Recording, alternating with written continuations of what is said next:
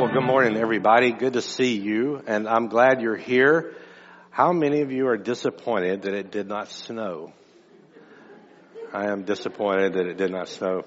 It snowed in our house in Davie County. When we left today, there was snow in my car, but 10 minutes later, it's all gone. So I guess winter is gone. But yay, I hear. Yeah, that's right. It's great. It's good to be in God's house with you today. Great music. Brother AJ's hymn, Amazing Love, How Can It Be? Charles Wesley wrote that sometime in the mid-1700s. It's a beautiful hymn, and it speaks powerfully of the gospel. If you have your Bibles, turn with me to John chapter 3. We're going to begin with verse 16 and look through verse 21 as we continue through John. This is the last of 4 messages that are really, as we said a few weeks ago, a series inside of a series that gives us a picture of what being born again is, and we get an intimate look of Jesus as he talks to us about our salvation. I don't want you to leave today and have a misunderstanding about what being born again is, what being a child of God is, what it takes to be forgiven. That's our purpose. Christ has laid that out for us carefully.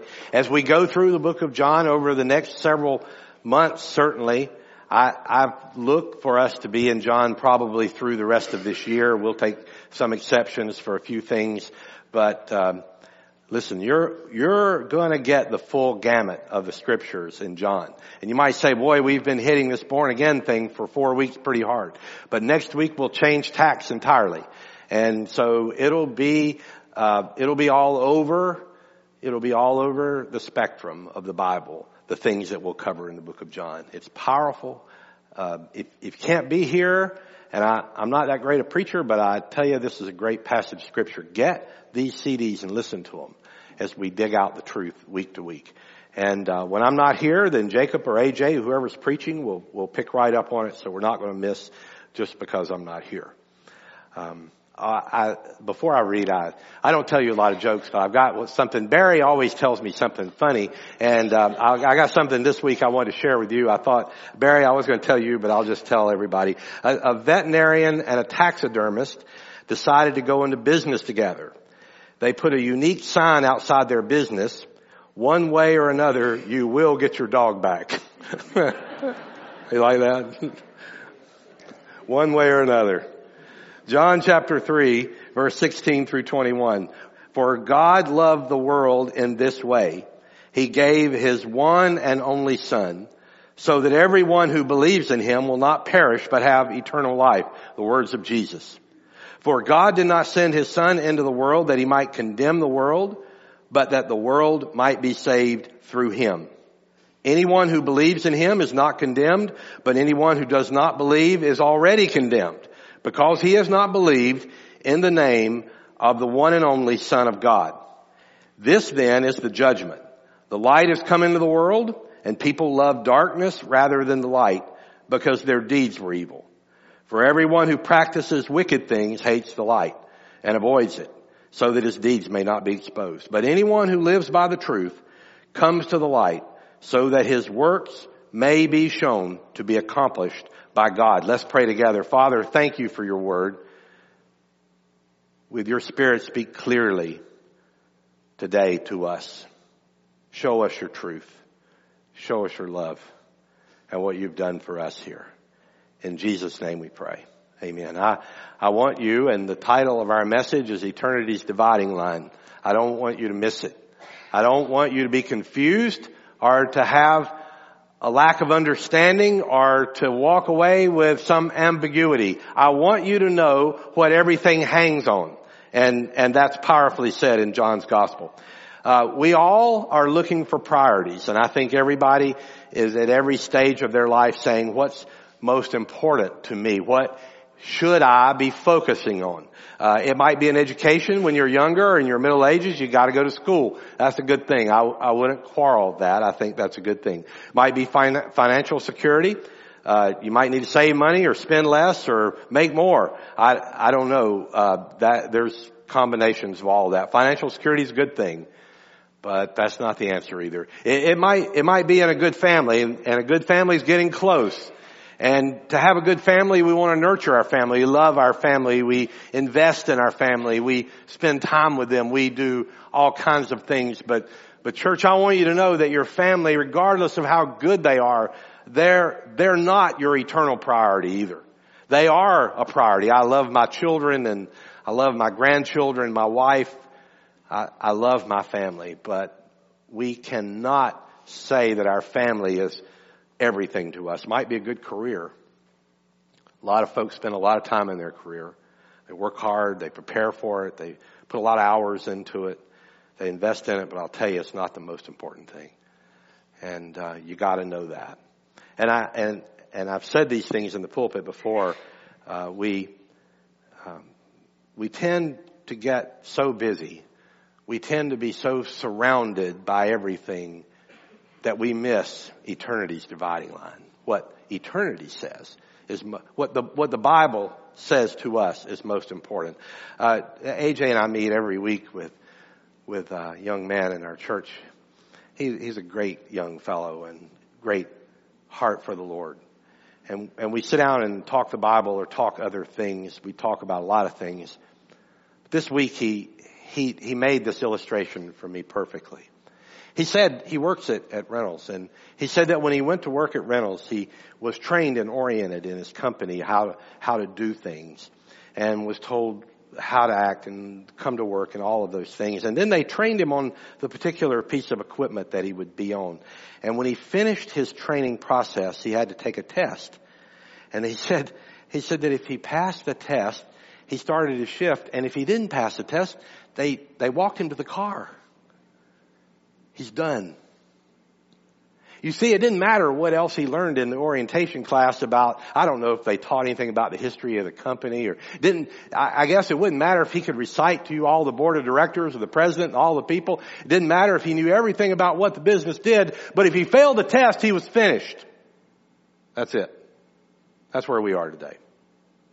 Jesus said, if you fail the test, if you miss this, you've missed it all.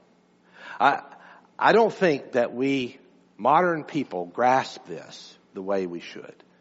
And I guess I have an advantage because when I dive into these scriptures and I spend a whole week there and I look at all the related scriptures and I look at what all the people say about it and you go into all, you're impressed with all of these things and you say, this is the most important thing that there is. And I'll tell you, 30 seconds after we die, we'll all know what we should have focused our life on. 30 seconds. That's all it's going to take.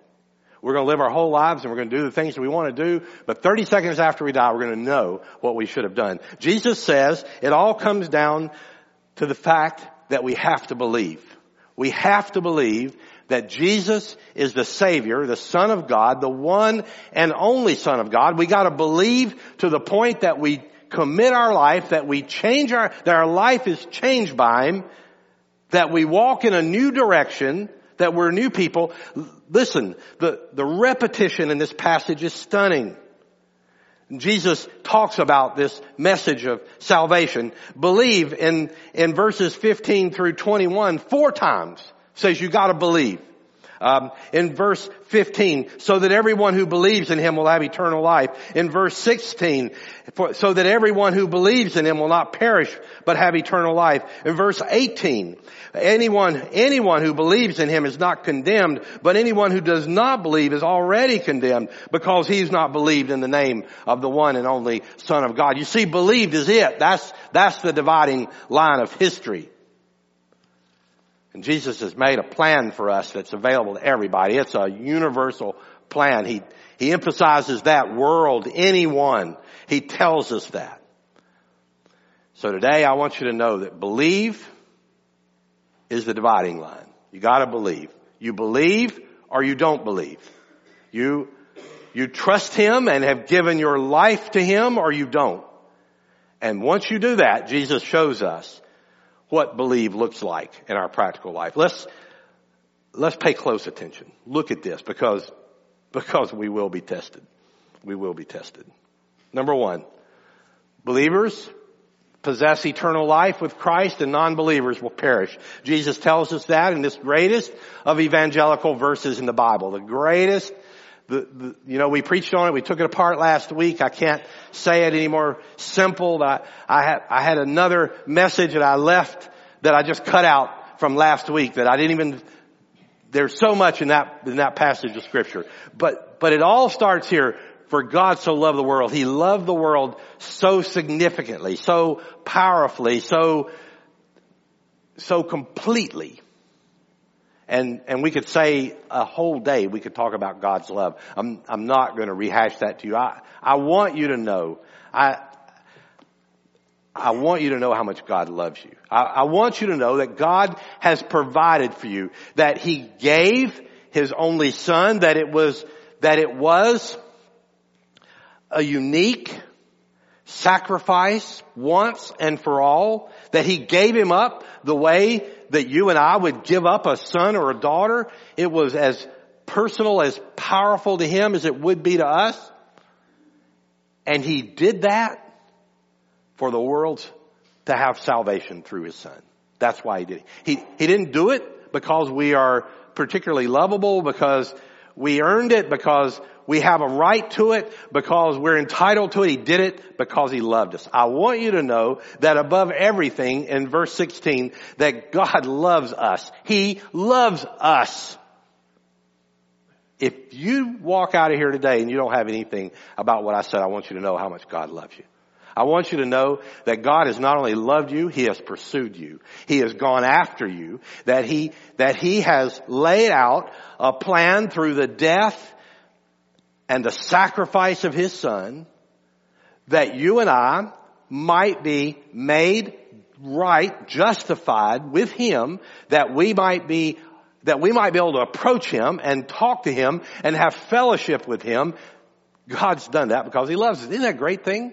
I mean, that's worth coming on a chilly Sunday morning to hear how much God loves you, because there are people that need to know that they need to know how powerfully God, of everything that we can say about God, God loves us. God is holy and He is holy. God is righteous. He is holy and righteous, but God loves you. He's pursued you. He's gone after you. He gave His Son out of love for you. That's a great statement. And I think we've got to understand how much that salvation cost God. Okay, so we got that. God loves you. That's the basis for this. And then Jesus goes on in verse 17, and I want to go to my second point. Believers aren't condemned, but unbelievers are condemned right now. That's the language that He uses. Listen to verse 17. For God did not send His Son into the world that He might condemn the world, but that the world might be saved through Him. God's intention for us, this is not a message of destruction. And a lot of us preachers get it wrong. A lot of us rail on the destruction part, and there's certainly that mentioned here. There's certainly that consequence for non-belief. But the purpose, God sent Christ into the world to save us. That's why He came. He came for that reason only. God didn't need us. He didn't need all of this. He loved us. That's the only way that He can make us right. So God loved us. That is His purpose for doing that. He desires that everyone be saved. We read in 1 Timothy last week. I'm going to read it to you again. And Paul writes in 1 Timothy chapter 2 verse 3, he said, this is good and it pleases God our Savior, who wants everyone to be saved. He desires all of us to be saved and to come to the knowledge of the truth. I was reading that this week. It's like God stood up and said, Jim, I want everybody to be saved. Do you want everybody to be saved? Do I want things the way you want things? Or do you want things the way I want things? Or do I not, and you know, that's something we gotta recognize in church. Sometimes we get comfortable with church right here and our people and the people we know, but I want you to know that God wants everybody to be saved. This church is a vehicle for everybody to be saved. That's why we're here. That's why we exist. That is our purpose. That is why God has resourced us. He has equipped us. He has filled us up with the Holy Spirit. He has allowed us to go out into the world because He desires that everybody be saved. He doesn't want anybody to be lost lost. The test is already written. We know the right answers and the wrong answers. And you either believe or you don't believe. But He desires that everybody believe. That's our job. That's our purpose. That's why we exist. Over in 2 Peter, Peter writes, as he wrote to the Christian church about to go through persecution, he says, the Lord does not delay His promise, as some understand delay, but is patient, not wanting any to perish. He doesn't want any. Do you notice the words saved and perish? John uses saved again. Peter uses perish. We're introduced to the language of the New Testament. Some people say, well, I just don't like that word born again. Well, Jesus used it. That's His word. I didn't invent it. Some preacher didn't invent it generations ago. It's His word. Some people say being saved or being lost. Those come right out of the Bible. That's exactly the language of the Bible. I want you to understand how important that is. I want to tell you, God wants us to be saved, but He respects our decision. And there are people that live their whole life and resist the gospel. They listen and they hear and they wait and they put off.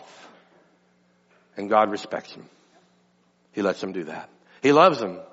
And parents, I can only describe it in the way that you would take care of your children. If your children wander off and become wayward, and at some point in their life you say, well, I can't make them do it. I'm going to pray for them and I'm going to love them and I'm going to cajole them, but I'm going to respect their decision to destroy their life. And God will do the same thing. So don't misinterpret His timing. Don't misinterpret the opportunity that you and I have. Don't misinterpret and given in the and I know our students, we have a lot of our students gone today, but you three get it all. Y'all get the whole thing. Don't think you say, well, this stuff keeps happening and I guess I just got forever to make these decisions. And you're going to wake up one day and you're going to be 62 years old like I am, or you're going to wake up one day and you're going to be 82 years old like some of you. And you're going to say, where's it all gone? God gives us time. He's patient. But there will be an accounting. Verse 18, anyone who believes in Him is not condemned, but anyone who does not believe is already condemned, because he has not believed in the name of the one and only Son of God. This isn't harsh. Jesus said it. These are His words right out of the Bible. He said that if you don't believe, there is a point of judgment down the road, but you are on the track to that judgment. You're already condemned. You're already lost. You're already separated. There's opportunity. There's time. There's grace. There's availability. But you're already lost. That's all it means. That church, that's why your choice is so important. And I know, listen, I know what it's like to wait for years on God. And for God to call and to push and to cajole and to put Him off and to wait. I know what that's like. And whether it's your initial call to come to faith in Him, or you're called to follow Him and do what He's called you to do, to be obedient to His work, I will tell you, God will wait. He'll just stand there. But He respects your decision. He lets you do this. But you got to understand that your decision, what you do, is very, very important. How you respond to God, the way that let me tell you, the devil doesn't want you to just respond. He wants you to wait. And I'm convinced that in my life, he would put all these opportunities, say you can wait till next week, you can wait till next month, you can wait till you finish this, you can wait till you start this, you can wait from now on.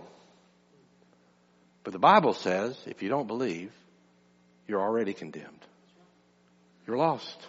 Your heartbeat from perishing. That's how vital it is. We can't sit and wait on some decision in the future. In the eyes of Jesus, no decision now is a decision. No. So we have to listen to that. Number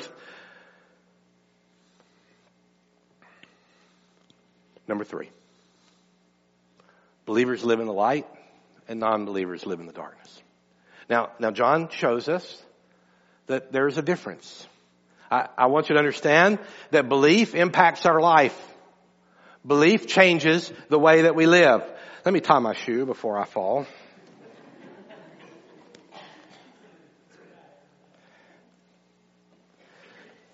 When you get older, I don't tie my shoes as well. I don't know what that's about.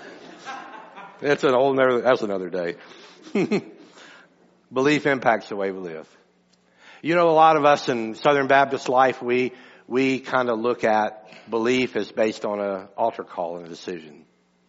And you make a decision. And I'm all for an altar call. We give an altar call every week. And we invite you to come to the altar. And when we invite you to come to the altar, we come and invite you to make decisions that God's leading you to. We don't want you to dream something up or to come here out of obligation or because your parents make you or because you feel like your spouse has made you or because you have something. You do it because God's leading you. But I urge you that if God's working with you, that you come and make that decision. And you may come and make a decision in our office. You may come down and talk to us. You may do it, but one of you, see, you don't have to be led to a decision by Christ, by a pastor.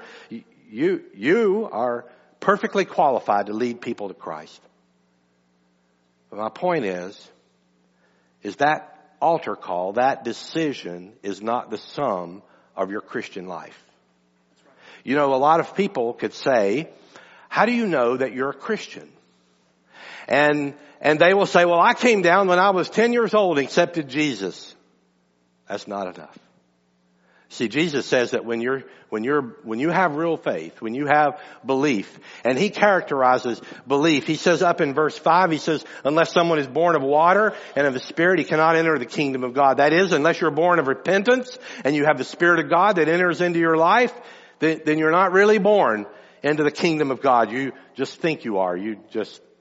That just happens. So if the sum of your Christian life is that you walked down an aisle some years ago or last week or whenever, and that's all that God's done in your life, that's probably not enough. Now that's not my decision. That's you and God.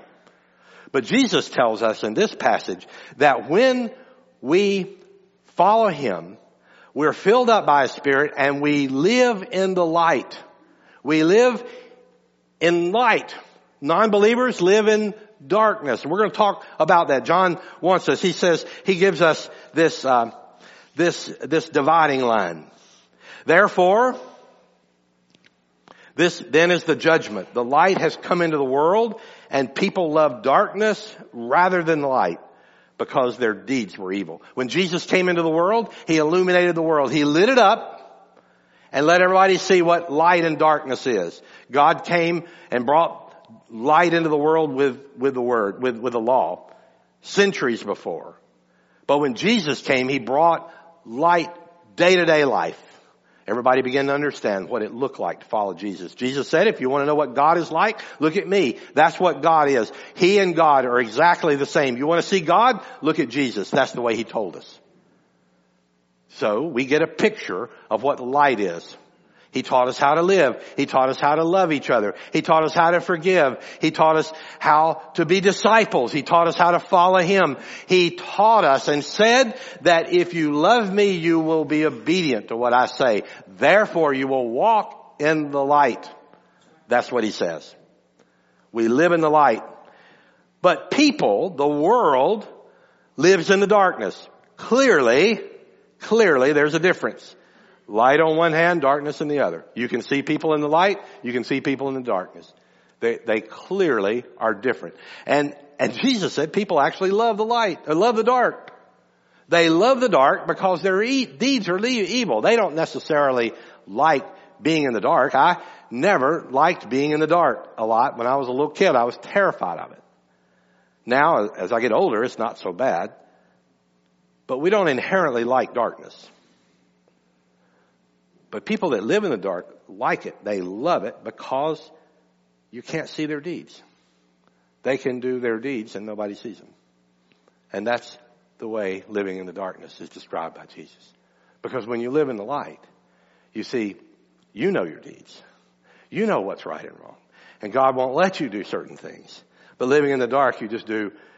Non-believers are just naturally drawn to the dark. They prefer it over the light. They prefer earthly things over spiritual things. They're actually repelled sometimes by spiritual things. They don't want to be about the things of church. They don't want to learn about the things of God. It's not important to them. When I began following Christ carefully, and when Christ, I think, really filled up my life, the thing that He put in my life was a desire to learn about Him. He planted in me a desire. That wasn't something that I did. It wasn't a discipline. Now I have to discipline myself to pray and to read the Bible just like you do. But when God got a hold of me, He put in me a desire to follow Him. That's living in the light. That's showing us how God works in our life. Our old nature is to live in the darkness. Dr. Boyce, who's a New Testament scholar, he illustrates this pretty well. He says, as an image of a father and a child throwing a ball. You know, if you take a little toddler throwing the ball with their father, no matter how close the child throws, he just can't seem to get the ball to his father. I mean, the aim's off. See, the distance isn't the problem. The problem is the child's aim. He just can't aim properly. And that's what it's like when we're non-believers. We just can't aim right. We just can't follow God on our own. We just can't do the things of the light. That's our old nature. And then Jesus says in verse 21, for everyone who practices wicked things hates the light and avoids it, so that his deeds may not be exposed. That's exactly what goes on. We hate the light. Everyone. Notice that word everyone again. That's the way lost non-believers are. If you live in the darkness, if you're a non-believer, you live in the darkness. You hate the things of the light. If you live in the light, you hate the things of darkness. You don't want to be around darkness. You live in the light. You want to be illuminated. And so people who are not believers, they avoid the light. Makes them uncomfortable, guilty, restless. I want to tell you, the devil doesn't want you to be lightened. He doesn't want you to hear that. And what's so important is that when you hear the Word of God and when you're around the Word of God and you are confronted with non-belief, then you have to respond. You have to act on it. So his deeds may not be exposed. The light of Christ exposes our life to sin. You know, I find that in my own life, that's the way that God keeps me from sin. I still struggle. I guess you do. The Apostle Paul wrote in Romans 7 that he struggled. All of his life he struggled with sin. He said he did the things that he didn't want to do. He did things that he didn't like doing. That he didn't like what he did because we have this old nature. We struggle with it. But that God is illuminating our darkness and making us respond to it. To follow Him, to do the things. If anyone who lives by the truth comes to the light, Jesus says, so that his works may be shown to be accomplished by God. So people that live in the light, they have works that show for the light. They have accomplishments that God has done in their life. They have progress that God has made. You can look back and say, well, you know, I'm not a perfect Christian, but I'm a whole lot further down the road than I used to be. I'm able to resist this temptation now, and I couldn't do that. I still struggle with this one over here, but there's several things that I've just put aside. And that we're able to live in the light when we come to the truth. And that's important that we understand. This Bible is our truth. Every one of us believers, this has to be our guide. This has to be. I like to read other commentators. I like to read other Bible people. I like to read history. I like to read other things. But I have to read this book. I have to be in this book. It has to be my guide. When I preach to you or I teach to you, I don't tell you my opinions. They're not worth hearing. But this book is truth. It's God's Word. Every absolute word of it. And it is God's truth. And you can illuminate your life. You can say, well, Jim, I don't exactly agree with what you're saying. Then read this book. I'm not going to try to convince you. I don't have to prove this book. I don't have to explain this. I just have to say what it is. That's the way God works. That's His truth. And so when people live in the light, when we're believers, we live in the light and we live in a different way. We raise our families in the light. We do our business in the church in the light. Oh yes, the church is different when people walk in the light. And I'm struck by the fact that churches, when they go through great trouble and turmoil and problems, that a lot of times it's caused by people in the church that aren't in the light. And they're living God's church out in the darkness. Working in God's church in the dark. But when we're in the light, we go to work in the light. We treat each other in the light. There's not a better testimony than a Christian who goes to work and shows people how Christ would treat others in the workplace. How you're honest and you have integrity, and how you love people that mistreat you, and how you forgive people, and how you just keep on being a good person even when there's no reason to be a good person. I'll tell you, the world sees that. Dr. Johnny Hunt, one of my favorite preachers, said he was traveling with a young guy this week, or a couple of weeks ago. I was listening to one of his sermons, and he said he was traveling with this young preacher, young black fellow who's a preacher, and he said, this guy is a really good preacher, and he said he was about 4 rows behind me in the airplane. And he said he has a kind of a big voice. He's a young guy. He has a big voice. And Johnny said, I was sitting there trying to read and do some studying for some preaching. And he said, I heard this young fella behind me talking about Jesus. And he said to him, he says, is there anything that I could pray for you about? And he said, he was about 4 rows behind me. And he said, I could hear him all the way to my seat. And he said, the people up in front of me were turning around and looking. So he said about half the airplane could hear this guy. And he said he could hear the guy say something to him. He said, well, I'll pray for you for that. And he said the first thing he noticed that the guy from across the aisle leaned over to him. He said, would you pray for me about this? And he said the guy turned around from the seat in front of him and said, I would appreciate a prayer. And the flight attendant came down there and said, you could pray for me. And he said he was praying for about 8 people in the back of that airplane, all because he was willing to share his faith and be in the light while he was doing God's work. Don't you know that those people, now I haven't flown in a long time, but I used to fly a lot, and I would sometimes share my faith. I have a couple of times on airplanes, on long flights. I always kind of operate on the idea people don't want to be bothered, and I don't want to mess with them. But and I don't really want people messing with me either when I flew. So, be honest with you, there are some very unusual people that you could sit beside. But I had some good opportunities, a couple of really good opportunities to share my faith. Listen, take Christ wherever you go. Take him wherever you go. Be the light in the world. You might be the light. Jesus said later in the Gospel of John, he is the light of the world. When he walks into the room lights up. Every Christmas we have a candlelight service and we show that we darken the whole sanctuary and we light one candle and you see one little candle and it goes around the room, and the first thing you know, you could read a hymnal by it. Because the light of all of us has lit up the world. That's a powerful message of how Christ works. Understand your ability to light the world. But I want you to see the close connection between doing and being. Between saying you believe and how that translates into being light. When you say that you're a believer, you're a follower of Christ, then that's evident to the world around you. People recognize you. You may not be out preaching on every street corner, but you are showing people Christ-like manners in everything that you do, in the way you treat people, in the way that you conduct your business, in the way that you are honest and have integrity, in the way that you love people, in the way that you naturally are drawn to the people that the world rejects.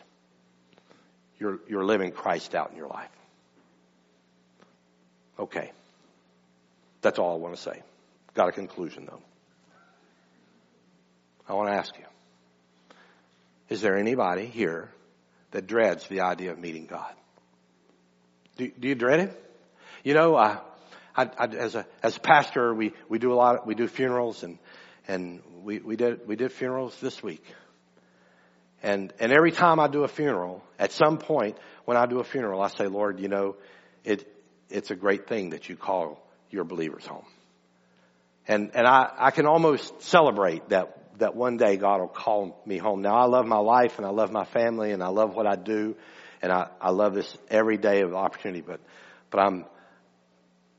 I'm ready when God wants to take me home. I'm fine with that. I have peace about that. Do you have peace about it? David David said in the Psalms that at one point in his life that when he remembered God, he was troubled. Are you troubled when you think about God? And we see that here the love of God's been made real and practical and down to earth. It's been made where it impacts our life, where we can either believe Him or not believe Him. And Jesus makes this all important call to us. He says, for God so loved the world in this way, He gave His own, that everyone means everyone. I want you to know everyone means everyone. There is no exclusion clause to this.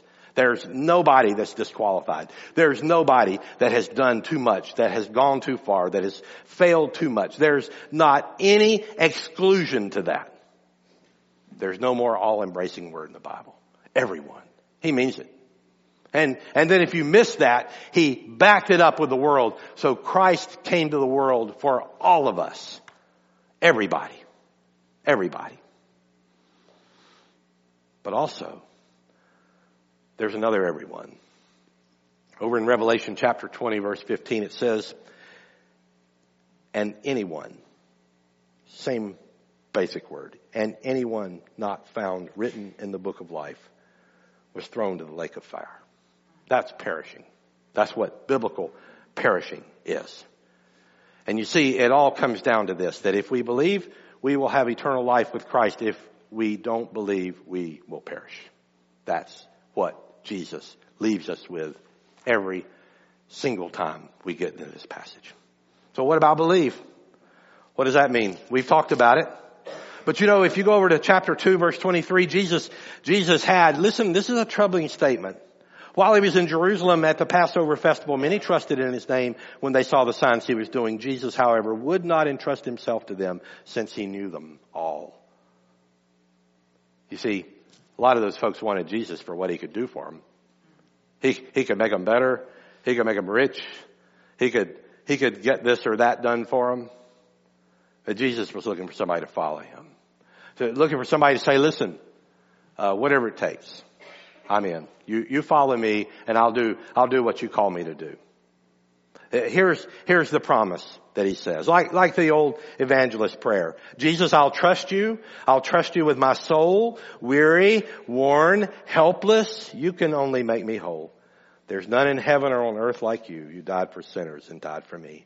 If that's your prayer and your commitment, you enter from death to life. That's the commitment that Christ calls us to. That's what believe means. So in this passage, we've seen these things. Everyone who believes in me will not perish, but have everlasting life. Anyone who believes in Him is not condemned. Anyone who does not believe is condemned already. You see, believe is the difference for us today. There are only two classes of people. We divide people in all kinds of things. But as far as Jesus is concerned, there are only believers and non-believers. That's all that matters. That is it. If you have believed today and given your life to Christ, you know where you stand. You can walk out of here with eternal assurance. And you can be encouraged and you can be uplifted and you can face trial and adversity because you know where you stand. There's nothing that can take that away from you. Jesus said, no one, no force, nothing will tear those people away from Him. That is an eternal promise by God. You know where you stand. But I will tell you also that if you don't believe on the authority of the Word of God, you know where you stand too. There's no preacher that can talk you out of it. There's nothing that can change what Jesus said. I want you to know the gravity of this choice. And there's one more thing. And there's so many folks here that are believers that you got to hear this. I found this quote this week. I don't know who said this, but I really like it. And I wrote it down in my car, so I might have missed something. But it said, we won't make it into the future. We have to get others to carry the gospel for us when we're gone. You see, that's what's really important, church, is that we have to realize that this gospel is the word of life for the world. And our responsibility, our task as we go forward, if we're believers, our task is to help others understand it. And in order to get other people to carry the gospel for us when we're gone, we've got to share it. And I want to urge you, Church, I want to urge you to invite people to come with you to church. I want to urge you to invite people to come to Sunday school with you, to come to Wednesday night Bible study. I want you to look at opportunities that you can find to bring the gospel to people that don't have it. It's the most important thing that you can do. Believe or not believe. That's the dividing line. Let's pray. Father, we thank you for your word. We thank you that you make it clear for us. And we thank you also that you've loved us so much to take us just like we are, without any conditions. God, I pray that there's one here today that you'll work in their life. But I pray that in all of those who state that they're believers, I pray that you'll move powerfully in us as well. To share and to love and to be a light in the world as you've called us to be. We thank you for your word. We thank you for what you do. We thank you for Christ who died for us. And so work powerfully in this time. In Jesus' name we pray.